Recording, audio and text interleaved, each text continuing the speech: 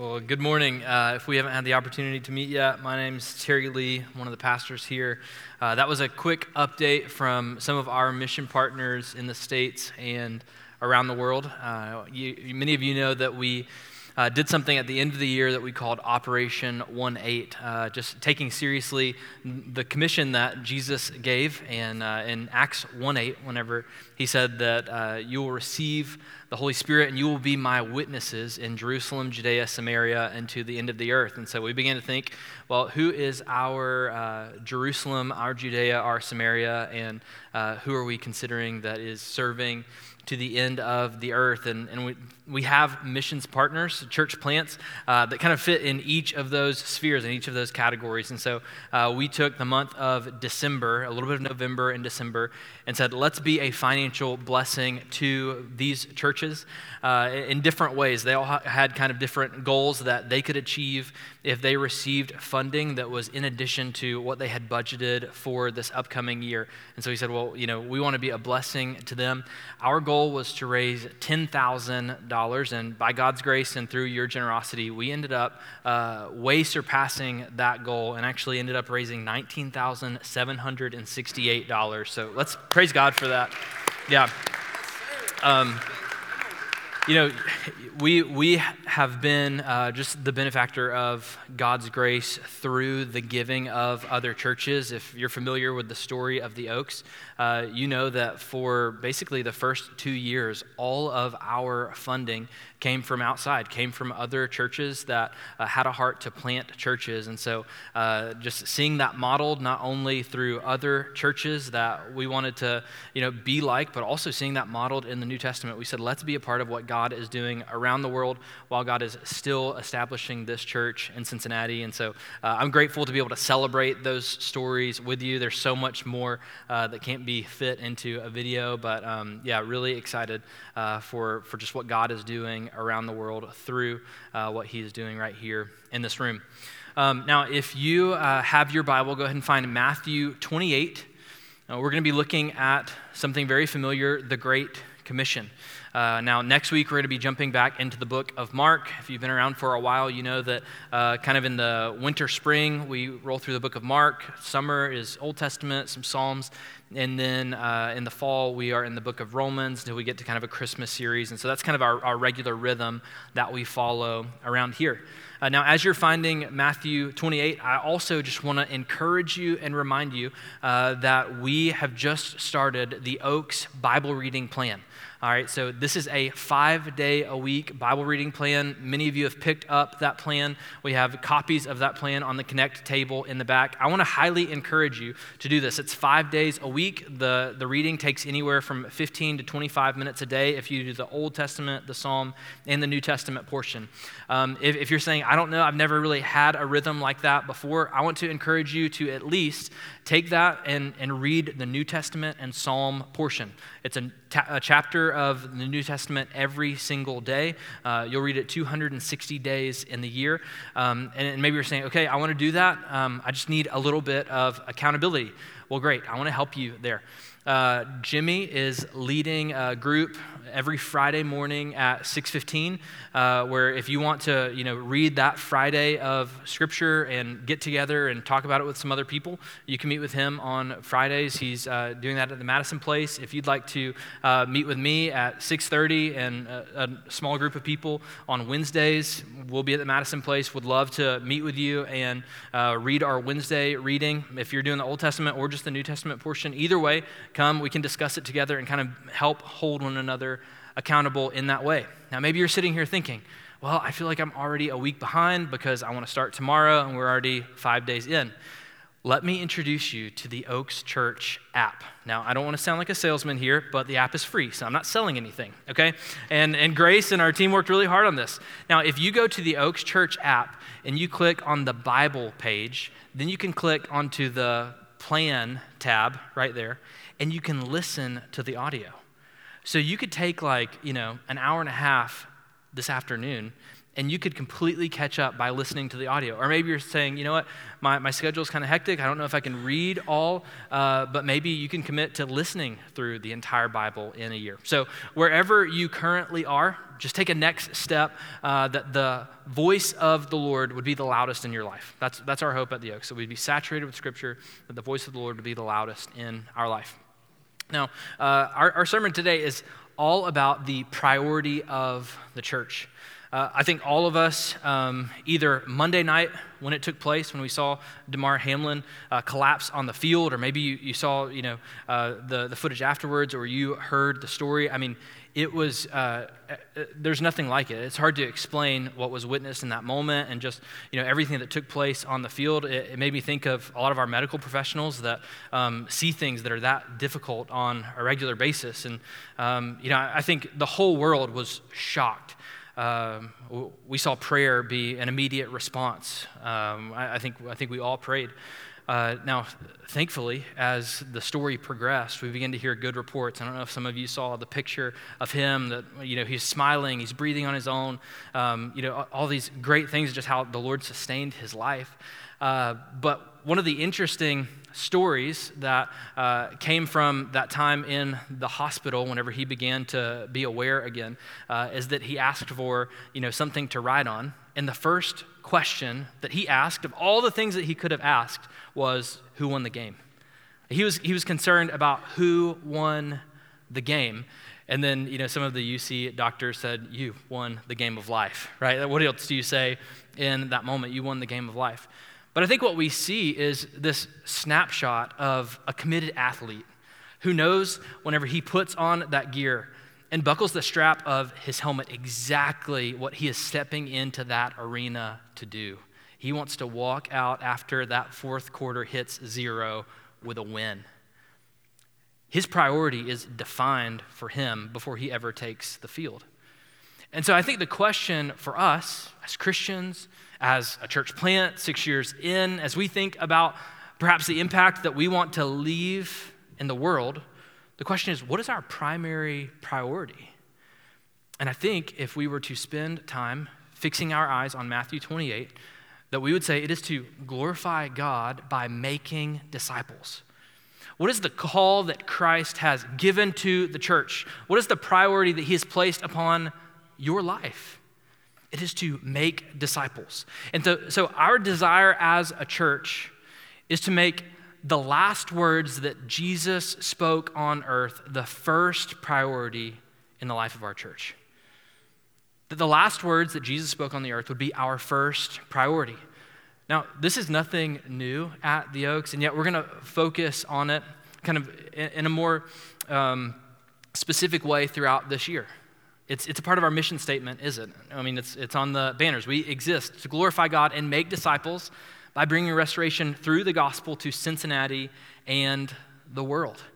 So in everything that we do, this is our desire, is to glorify God and make disciples. It reminded me this week as I was thinking about it, about the synth pad that you hear that begins before every single song that we play, right? So if the song is in the key of C, you're going to hear this, C, just all the chords that are in the key of C, they come and they kind of fill the room through the speakers. And then what happens? Well, the song begins, and there are different chords that are being played by each instrumentalist through the verse. There are different, there are different instruments in play. There are different lyrics. There are different parts of the song. There's a verse, a chorus, a bridge. There's all of this going on, and yet the underlying tone of it all is the key of C.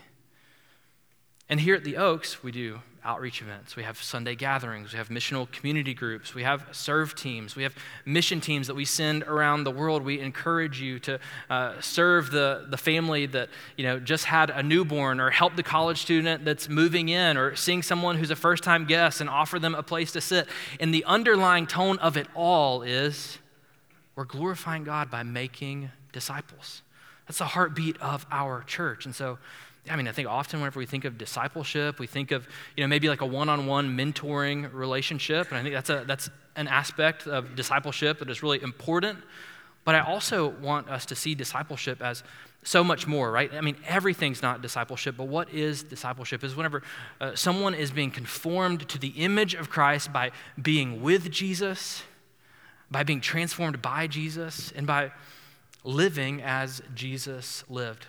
And so with all of that being said, I want us to just consider for a moment what God has called us to. And I think you could summarize it like this: that we are each called to make disciples, to mature as disciples, and to multiply those who make disciples. We are each called to make disciples, to mature disciples, and to multiply those who make disciples.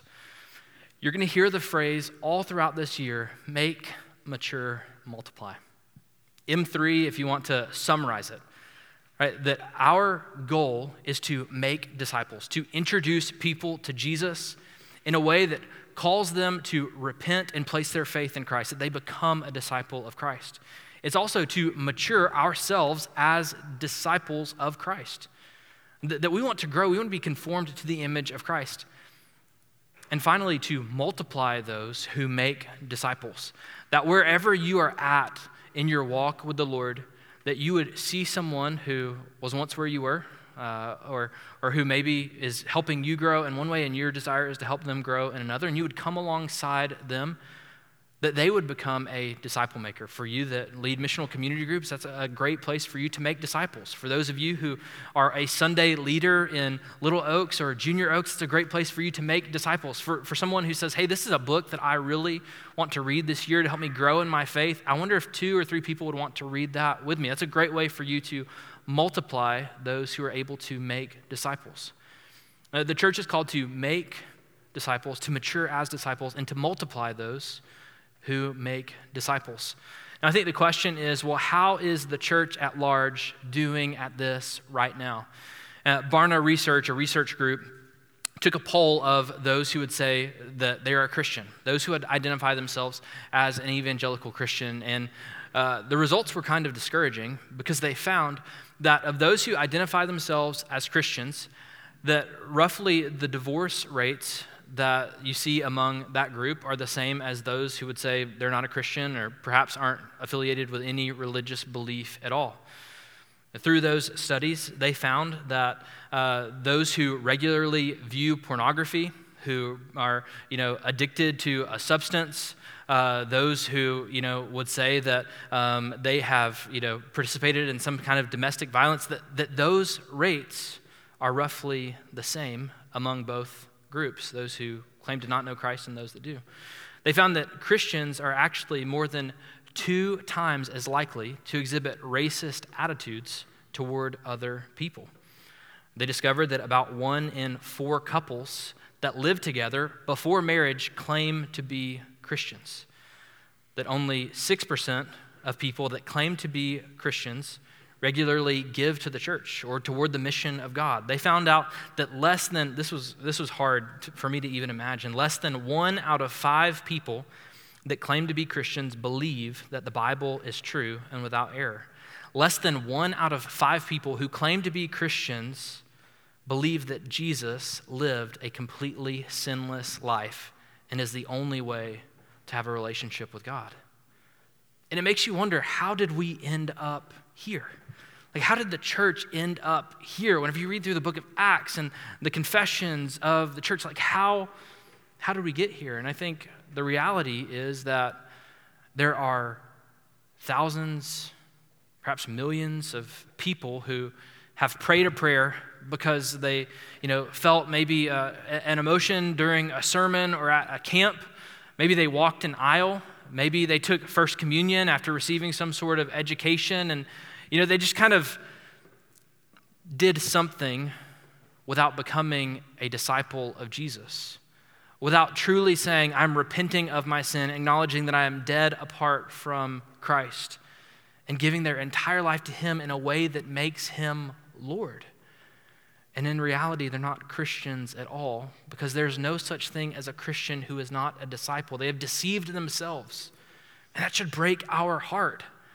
As we talk about discipleship, this is not a sermon to say we are better than those who think that they are disciples and they are not. That's not our heart here at all. It's not to try to measure up fellow Christians and say, well, what is your value compared to mine? No, our desire is to help one another, to move alongside one another as a family, to call those out of darkness into the light of God's love, and to link arms together as we take seriously the mission of God. As I think about the Oaks, I'm encouraged. I don't think that the statistics that I just read primarily characterize our body. But I also understand that it's typical for one generation to experience, for another generation to remember, and another generation to forget. And so this is a call to be who we are, a call to do what we have done with maybe a renewed sense of intentionality. This is a call for you to not settle, for you to not live anything on the table when it comes to how you would spend your life, that what you do now in this room and outside these walls would leave an impact that outlasts you. And I think the only way that we can do that is if we take seriously this call to make disciples. So with all that being said, let's look at Matthew 28, verses 16 through 20. God's word says, "Now the 11 disciples went to Galilee, to the mountain to which Jesus had directed them." So this is after the resurrection of Christ. They go to this mountain in which Christ has directed them to go to. And when they saw him, they worshiped, but some doubted. And Jesus came and said to them, "All authority in heaven and on earth has been given to me. Go therefore and make disciples of all nations, baptizing them in the name of the Father and of the Son and of the Holy Spirit, teaching them to observe all that I have commanded you. And behold, I am with you always to the end of the age." Now, what do we see right off the bat in this passage? That these 11 disciples, they're with Jesus. We read that some of them worshiped, some of them doubted, and that all of them were extremely ordinary. And what is going to take place? God is going to do extraordinary things through very ordinary people, through these 11 people that walked with Christ throughout his ministry for 3 years. I want you to understand that making disciples is not simply for those who are extremely skilled or know everything that there is to know about Scripture, that God uses ordinary people to make disciples. And the fact that they are ordinary, perhaps don't feel just completely equipped or competent in themselves, is why Christ is going to remind them of his authority in this mission. There are 3 things that I want you to understand about the Great Commission, and the first is Christ's authority. We acknowledge Christ's authority when it comes to the Great Commission. This is the foundational truth that the mission that we are given is built upon. This is the fuel that powers the engine of God's mission. Maybe you should take a moment to just underline the word all in your Bible. Or if you don't underline, maybe write it in your notes. What do we read here? That all authority in heaven and on earth has been given to Christ. There is not one square inch of the universe in which Christ does not declare mine. It all belongs to him. Every aspect of creation and every creature, every person created in his image. Consider the fact that Christ has authority over everything. Maybe apply that to whatever could be causing anxiety in your life right now. That Christ's authority has no exceptions. That there's no end to his jurisdiction whenever it comes to where he rules and reigns. Now consider the ministry of Jesus. All right, we're not just told that Christ has all authority in heaven and on earth. You wouldn't have had to try to make this case to the disciples, because what did they see? They saw this man stand on the bow of a boat, rocking and reeling with a storm that looked like it would overtake it, with waves breaking over the edge. And he says, "Peace, be still," and what happens? It's calm. They see him speak a word, and demons shudder. Sickness evaporates. With a simple touch of his hand, the disease of leprosy flees. You didn't have to convince them that Christ had authority in all heaven and on earth. They witnessed it through his life. And perhaps nothing shows the immense authority of Christ greater than whenever he walked out of a borrowed tomb. If anything seemed final or declarative, is it not death? And yet he says, I'll take up my life again. Only Christ can put a comma where death put a period. And he walks out of the tomb declaring that all authority in heaven and on earth has been given to him. Consider your life for a moment. Christ's authority is a present reality in the entire universe. Is it a personal reality for you? Christ's authority is a present reality throughout the entire cosmos, the entire universe. Is it a personal reality for you? Has there been a moment in which you open your Bible and you're thinking one thing, feeling one thought, making one decision, and you get to a verse of Scripture, and it's like it was written directly to you, and in a moment you say, I need to change because what I think or what I believe doesn't line up with what Scripture says. That's what it looks like for Christ's authority to rule and reign in your life. Has there ever been a moment that you were listening to a sermon or having a conversation with a Christian friend and you were like, man, this sounds really uncomfortable, but I need to make the first move to reconcile this relationship. I need to stop doing this. I need to stop thinking this because of what Scripture has said, because Christ has all authority in my life. Have you ever done something by way of obedience that was difficult, and yet you said, you know what, it is a great thing to serve at the pleasure of an almighty king, and so I'm going to do it anyways? When was the last time that maybe you recognized Christ's authority and it caused you to drop to your knees with tears in your eyes and say, Lord, I don't know how to deal with the grief that I'm experiencing from what took place in the past or the dying loved one. Lord, I don't know what to do with the weight of parenting or just the exhaustion that I feel from what's going on in my life right now. Lord, I don't know what could heal this deep hurt that comes from the painful words of a friend, but Lord, I know that you are with me and there is no end to your authority.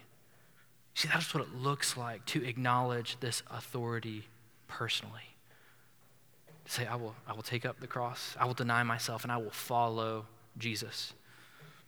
So we acknowledge the authority of Christ. Not only that, we recognize that we are commissioned to make disciples. We are commissioned to make disciples. After Christ makes known his authority, he says, go therefore and make disciples of all nations, baptizing them in the name of the Father and of the Son and of the Holy Spirit. Now it's important for us to remember that this is famously called the Great Commission. Now, why do we look at this passage and whenever we read it or whenever we seek to give it a title, we don't call it the Great Mission?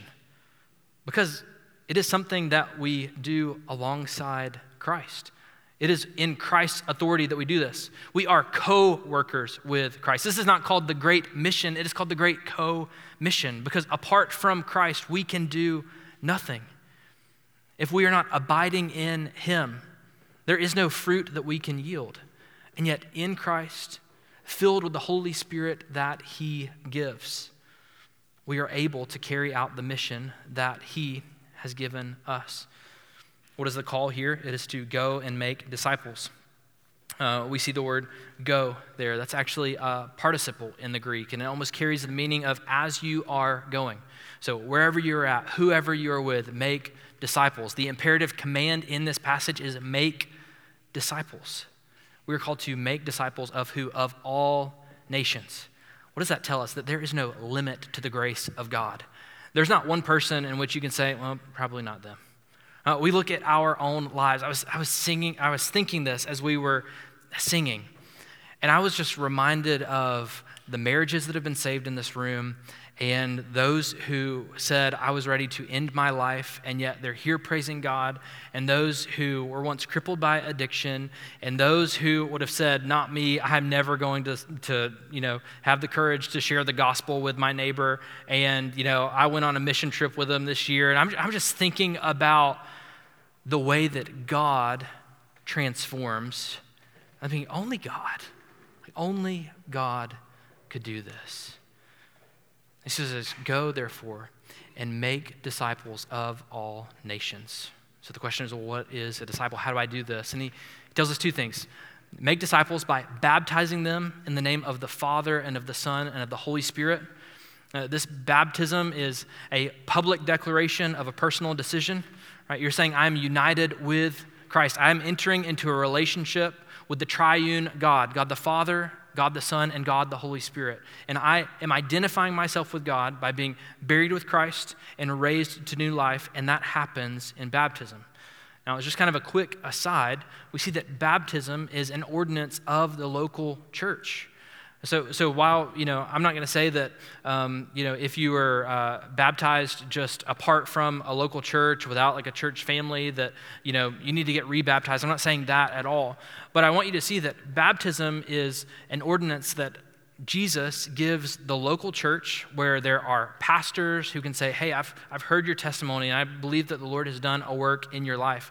That there is a group of Christians around you that can say, that's awesome. Like, I heard your confession. I know you. I'm in a small group with you. I know, some areas that you've been tempted in the past, some areas that you want to grow, and I want to walk alongside with you. That we see baptism as something that the Lord has given the local church so that as someone is saying, I'm declaring that I am brand new in Christ, that they are being discipled by the church that they are a part of, or by the church that they're becoming a part of to grow. We see kind of that continue to unfold in which Christ says that not only is this person baptized, but they are taught all that I have commanded. Well, how are you taught? Where are you taught? You're taught by the fellow believers that you live in relationship with. You're taught as you sit under the preaching of God's word, as you're reading books, as you're asking questions, as you're hearing other people pray through scripture, as you're figuring out what your gifts are, discovering them and figuring out how to use them.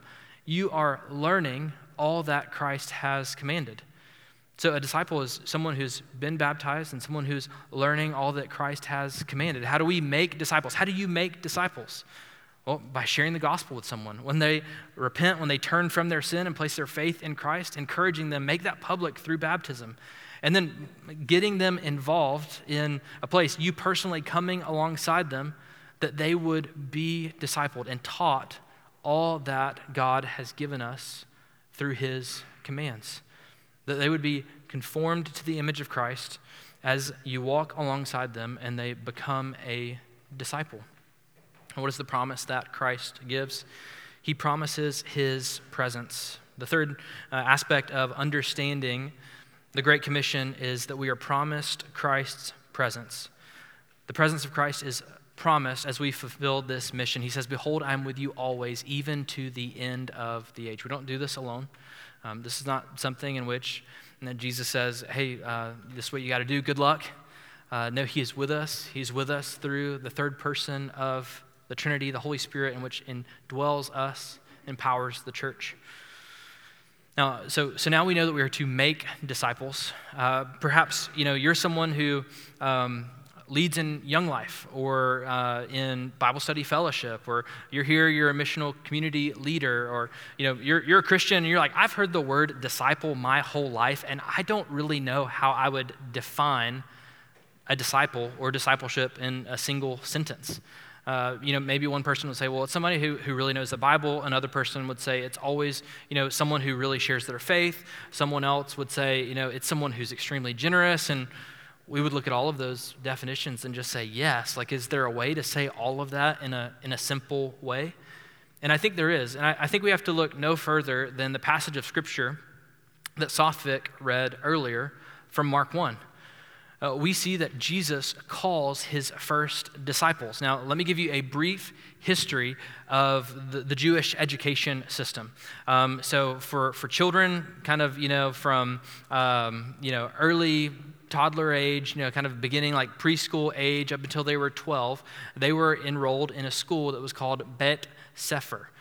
This literally means the house of the book, where they were immersed in the study of the first 5 books of the Bible. And then whenever they got 12, they kind of graduated from there. Many of them, would, begin to work in the home, or, begin to work kind of in the trade that was a part of their family. But some select students would continue to go on. They would go into Bet Midrash, and that was kind of almost like middle school. You would learn, all about the Old Testament, and it was just kind of this deep immersion in all of the scriptures. Now, even less would become part of something called the Bet Talmudim, which literally means the disciples, the learners, house of disciples. Now, if you were in this category, then you would, basically have to find a rabbi and say, hey, I want to be your follower. I want you to make me your disciple. I want you to teach me all that you know. Teach me to live how you live. Teach me to think how you think. And so the rabbi would quiz them, and say, hey, what was the interpretation of Joseph's dream? Can you recite Jeremiah 21 from memory? Who are the Nephilim? Just like all of these questions. And then if they thought that they were good enough, which most they didn't, then they would say, okay, you can be one of my Talmudim. Come and follow me, and I will make you one who can teach like me also. Now, with that background, consider for a moment the way that Peter, Andrew, James, and John would have experienced the call of Jesus, the Son of God, this great teacher, to come and follow him. Is this not a picture of the gospel? That they were those that didn't make it. They didn't make the cut, right? If they're out fishing, and what do we see? They're not like reeling in a ton of fish. They're sitting there, they're mending their nets, so it doesn't seem like they are the best of the best just from reading Mark 1. And then, what do we say here all the time? That Jesus meets us right where we're at and loves us too much to let us stay there. We see the grace of God in that Christ meets us exactly where we are. Christ met them exactly where they were, and he says, come and follow me, and I will make you fishers of men. Look again at Mark 1, 16 through 20. It says, passing alongside the Sea of Galilee, he saw Simon and Andrew, the brother of Simon, casting a net into the sea, for they were fishermen. And Jesus said to them, follow me, and I will make you become fishers of men. And immediately they left their nets and followed him.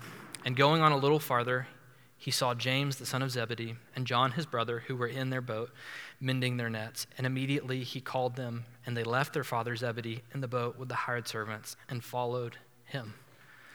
Here I think we find a basic definition of discipleship in verse 17, where Jesus says, come, follow me, and I will make you fishers of men.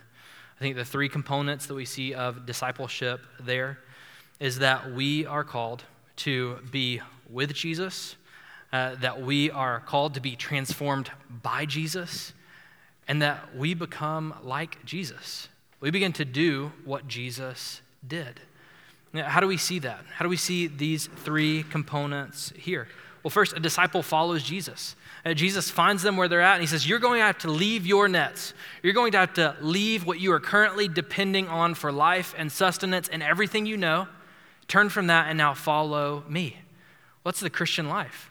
There is a moment in which you hear the gospel, recognize you are dead in your sin, and you have sinned against the holy God, and you say, this isn't it. There's no life here, and yet Christ has done something for me to have a relationship with God. The only thing that I've always longed for just became apparent, and it is found in Christ alone. We say, I'm following Jesus.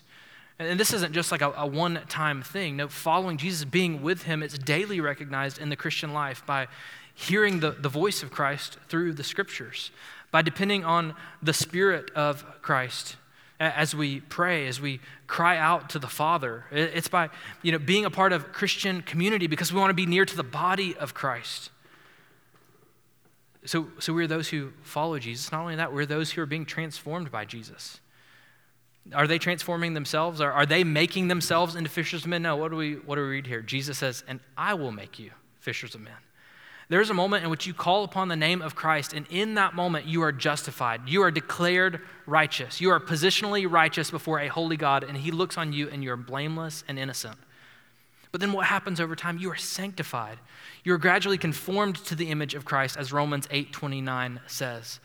That your desires begin to change, your affections begin to change, your plans are conformed to Scripture, the things that you view as valuable, the way that you desire to live your life and view others, how you set aside your preferences, all of this is being transformed by Christ, by the work of the Spirit in your life. Not only that, we see that they become fishers of men. Christ is saying, I'm going to teach you to do what I'm going to do with you. We don't see them whenever they receive the Great Commission saying, oh, like, how do we make disciples? Where are my notes from that class? No, he says, we did this for 3 years. Like, you know what it means to be like me, to become like me, to become a fisher of men, to become one who then pours your life into others, that they would recognize that they are sinners in need of saving, that they were created for a relationship with God, and they can have one through me. So a disciple is someone who follows Jesus, who's being transformed by Jesus, and begins to do what Jesus did, to become a fisher of men. Now, I think these are kind of the broad categories of what it means to be a disciple. Here at the Oaks, whenever we talk about bringing restoration through the gospel, we specify a little bit in greater depth than maybe these 3 categories of, following Jesus and being transformed by Jesus and doing what Jesus did, becoming a fisher of men, by looking at our core values, which are gospel story, identity, mission, family, generosity, and diversity. So the question is, well, am I a disciple of Christ? Am I growing in my walk with Jesus as a disciple? How do I make disciples? How would I appoint people to? And I would say, well, if you love the scriptures like we do at the Oaks, and you'd say, I believe that being a Christian means being immersed in scripture and understanding that I'm a child of God and living on mission and spending time caring for my church family and giving as Christ has given to me, and I want to be one who reflects the kingdom of God in my relationships. And I would say, you can look at the way that we've structured the values of our church, because the values of our church corporately should reflect what it looks like to be a healthy disciple for each person individually. And whenever you think about the health of our church, I want you to see that the health of our church, the health of the Oaks, is really the sum of the spiritual health of each one of our church members, of each person that's here, of each person that's living this out. Well, what does it look like for you to pursue discipleship specifically? I want to show you our core values and just walk through them briefly. Maybe this is a moment in which you'd say, I'm going to give myself like a letter grade for each of these. And not for the sake of feeling bad, but for the sake of desiring growth and just taking a personal assessment. Maybe you would say, I'm going to give myself kind of a red, yellow, or green, or whatever it is. Because I want to grow this year. I want to become more like Christ. Well, first is the gospel story. You believe the gospel. You're being conformed to the gospel. What would be an action step here? To meditate on scripture every day, to read God's word every day. That may be the verse of the day on the YouVersion Bible app, or that may be going through the Bible reading plan. Wherever you're at, to be immersed in the story of God and realize this story is much bigger than us. Identity, that you would realize that you are a child of God and that you are much more than your accomplishments or your education level or your current role, that you are in Christ. How do you live this out? Pray every day. Like, to take hold of what you've been given in Christ as a child of God and approach the throne of God, who is Father. Mission, to make God known to those around you. You desire for others to have a personal relationship with God. How would you apply this? I would say that you have a group of people who don't know the Lord that you're praying for every single day, and that you say, I'm going to share one meal with someone who's not a believer every single month. Right? These are not commands. I'm just saying maybe these kind of get your wheels turning. Family, you see yourself as an interdependent part of God's family. Right? You see yourself as a part of the family of God, the church. Now, I want to encourage every single person here, if you haven't gone to our starting point class, please go to our starting point class.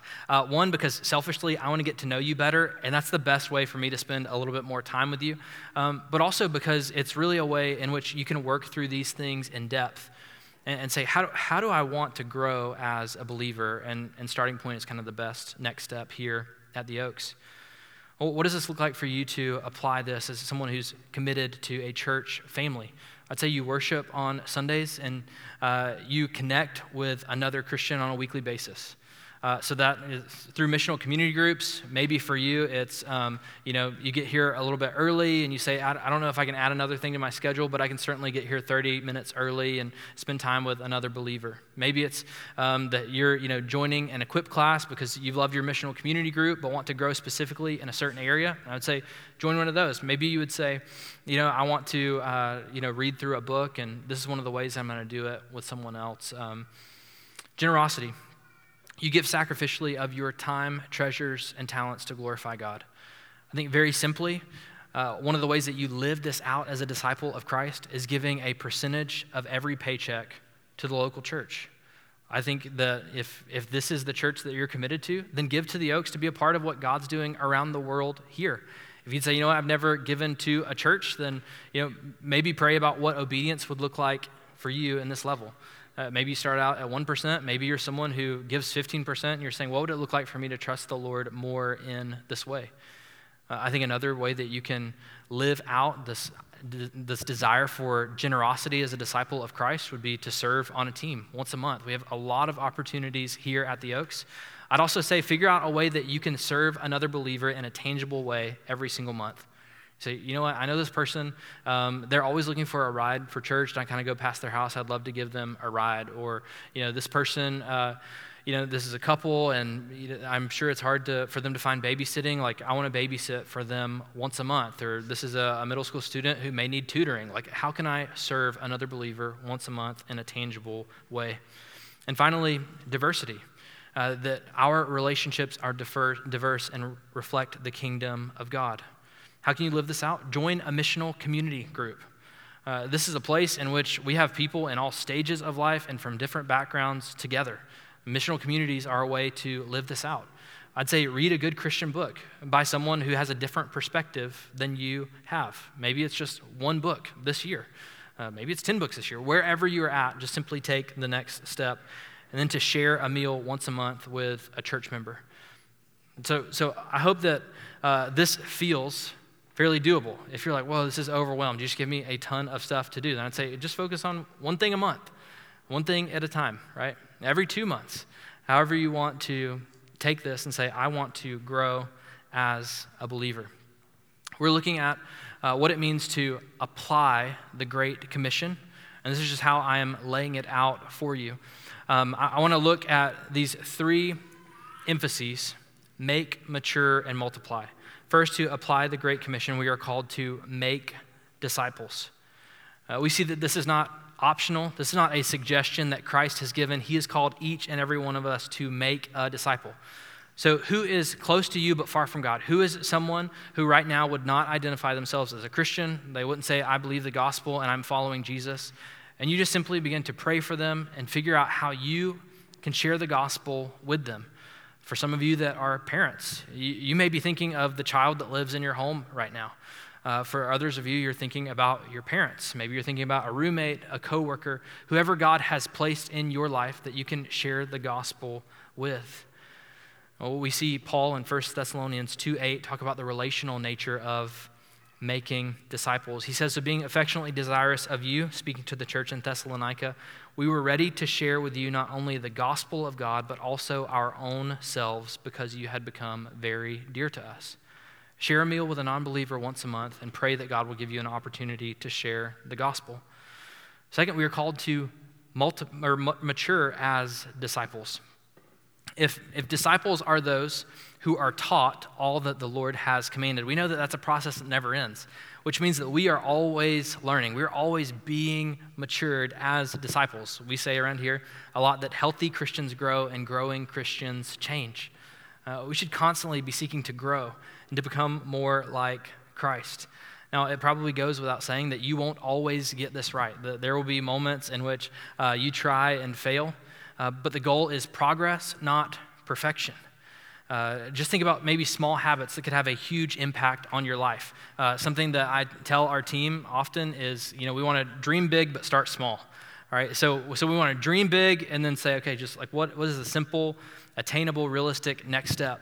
There's a book called Atomic Habits by James Clear, and one of the illustrations that he gives is that if there is a flight that is going from Los Angeles to New York, but as it takes off the ground, the plane shifts by just 3.5 degrees, barely noticeable, just a couple feet, barely detectable.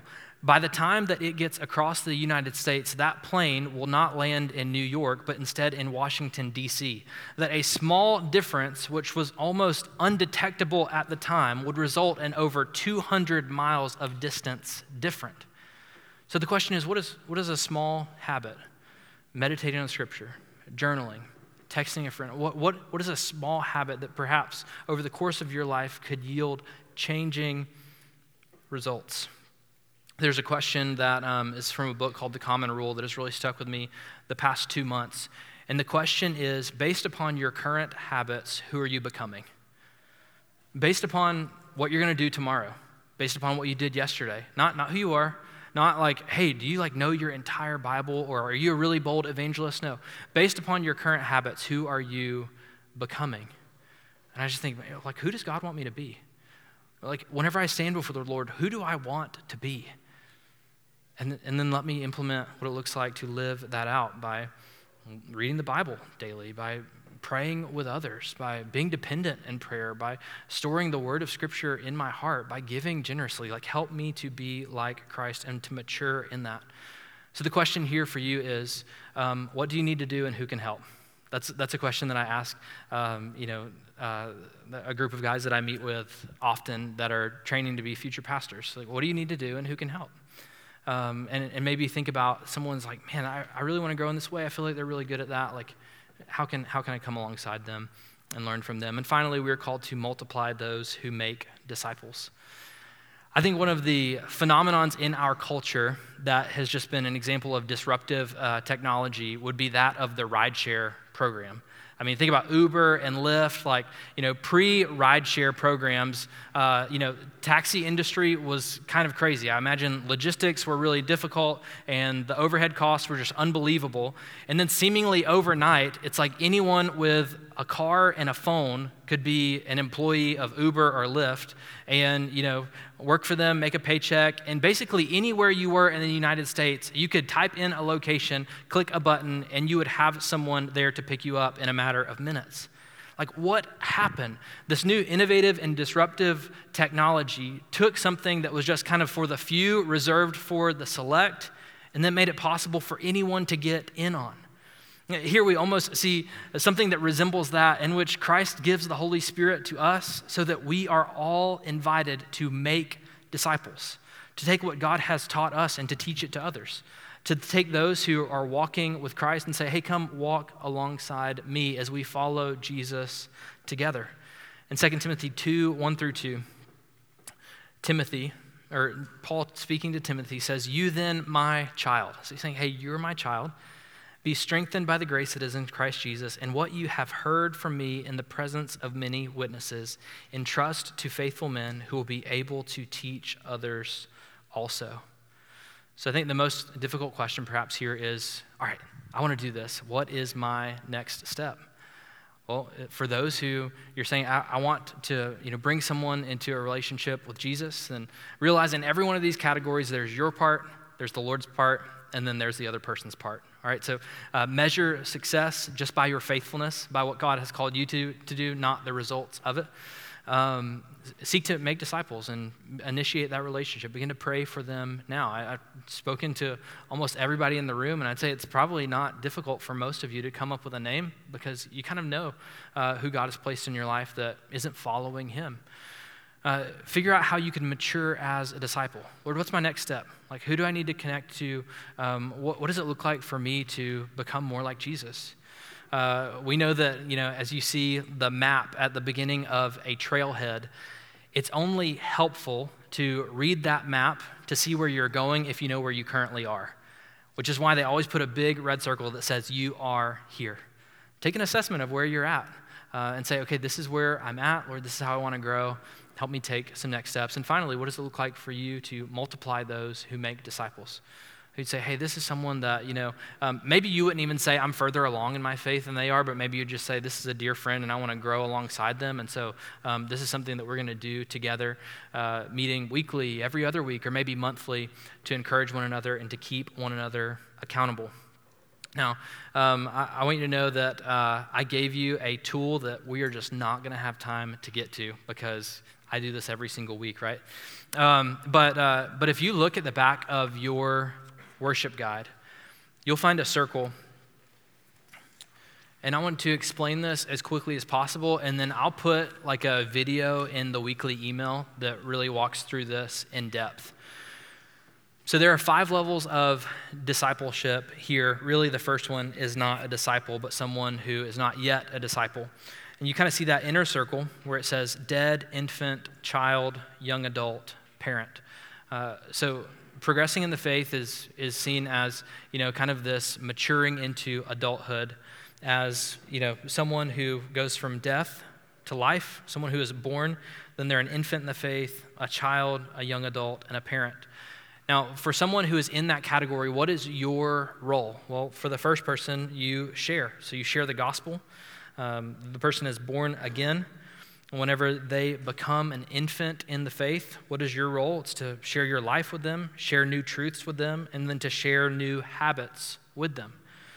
As they move from being an infant to a child, what is your role? It's to connect them to God through Scripture, to see that this story that they're living in is bigger than themselves, to connect them to a missional community, to see that there are other people who have needs, there are other people who have difficult lives, to connect them to purpose, figure out how to discover their gifts, and then how to use them. As they move from a child to a young adult, you equip them for ministry. You provide ministry opportunities and release them to do ministry. Maybe that's, hey, this is someone that, could benefit from, walking through financial planning, and you're really good at that. Or someone that you can, teach the Bible, or someone that you can serve in our missional community group. And then finally, they become a parent in which they are able to multiply themselves and make disciples as you have discipled them. Now, you see kind of on the inner circle there that each stage is characterized by a specific belief or attitude. And so maybe it's, unbelief for the person who is not yet a Christian. It's ignorance for the person who's an infant. They just don't know what they don't know in the same way that, a baby doesn't. Maybe they're a child, and so they're just kind of thinking primarily about what they need. Like this is, well, this just isn't serving me. And then as they move from being a child to a young adult, they realize, hey, there are other people that I can serve. As you consider each of these categories, think, how can I multiply those in one of these categories, help them grow, but also consider where you are and then how you could grow if you're in one of these stages. This is a lot. I invite you in your missional community group the first week to walk through this diagram and think of how you can best apply it to your own life. Remember that we don't all start at the same place or grow at the same pace, but because of what Christ did, we are all being grown. We are maturing as disciples of Christ. As we seek to follow him, he is transforming us to look like him so that we can glorify God and make disciples by bringing restoration through the gospel to Cincinnati and the world. Let's pray.